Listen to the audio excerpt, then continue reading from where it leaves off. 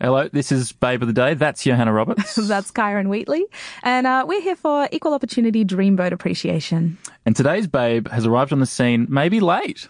Yeah, a little bit late. Definitely by Hollywood standards. It's Jackie Weaver. Yeah, she's formidable.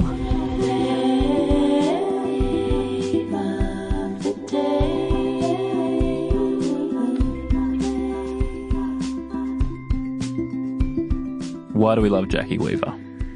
She has had this huge career surge in the last 5 to 10 years. It's stunning, isn't it? Yeah, I mean, she's kind of this person who has always been a presence in Australia, but she just hit the international scene in such a big way, particularly at a time, at an age where most actresses have suddenly become invisible, can't get roles. Like, she's just slid seamlessly into this niche that doesn't seem to have existed before her, which is incredible mothers. Yeah. Incredible in all senses of the word, like good and bad. Totally. And She's cornered the market. You think of like Animal Kingdom, which is the one that sort of broke her into the big time. Yeah, absolutely. And she's terrifying in that movie.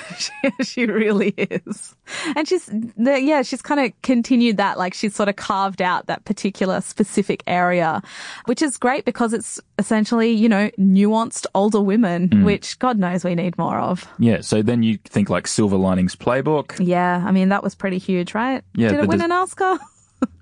I feel like it might have. It might have. Definitely someone in it won an Oscar. It might not have been Jackie Weaver, though, in which case she was robbed. The Disaster Artist as well. Oh, my God. She's amazing in that, speaking of crazy mothers. She's insane. She's amazing.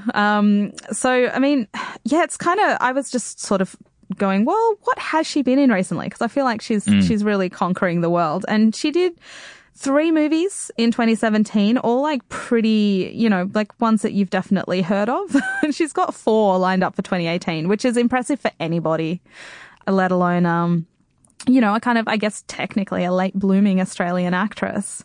But even in Australia, she was never really or was she in movies? She seemed to be in television a bit. She was more in television. I mean, she was in Picnic at Hanging Rock, which you cannot get more iconic Australian than that. But I think she was largely known for TV. She did stage work as well, and also was probably known for her relatively tumultuous relationship with a now senator.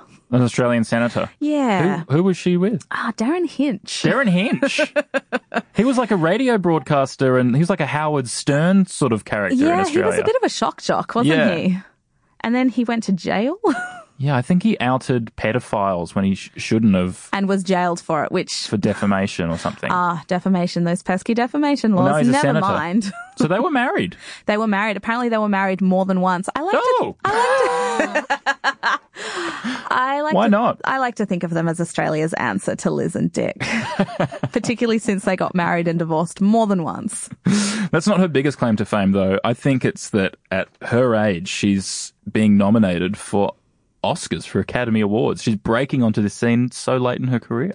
Yeah, I feel like I'm not sure if it's sort of indicative of Hollywood finally growing up a little bit, or if it's just that she's so great that it cannot be denied. Yeah. And I mean, as much, I don't want to, keep harping on about how old she is, but it's a real achievement. It is, and it should be recognized. Yeah.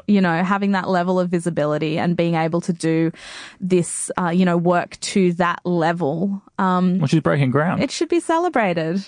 So even when you look at her filmography, she does these movies, 88 and 91, like, or that sort of thing every couple of years.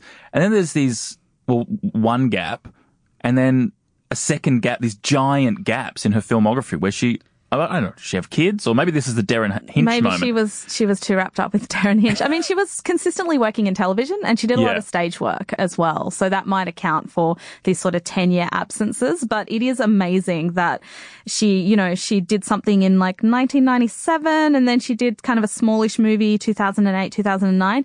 2010, Animal Kingdom. Yeah. And then now she's Non-stop. got like at least 3 films a year. Yeah. Well, I just hope she lives and works till she's 100. Oh, God, I hope so. Yeah. That's her curse.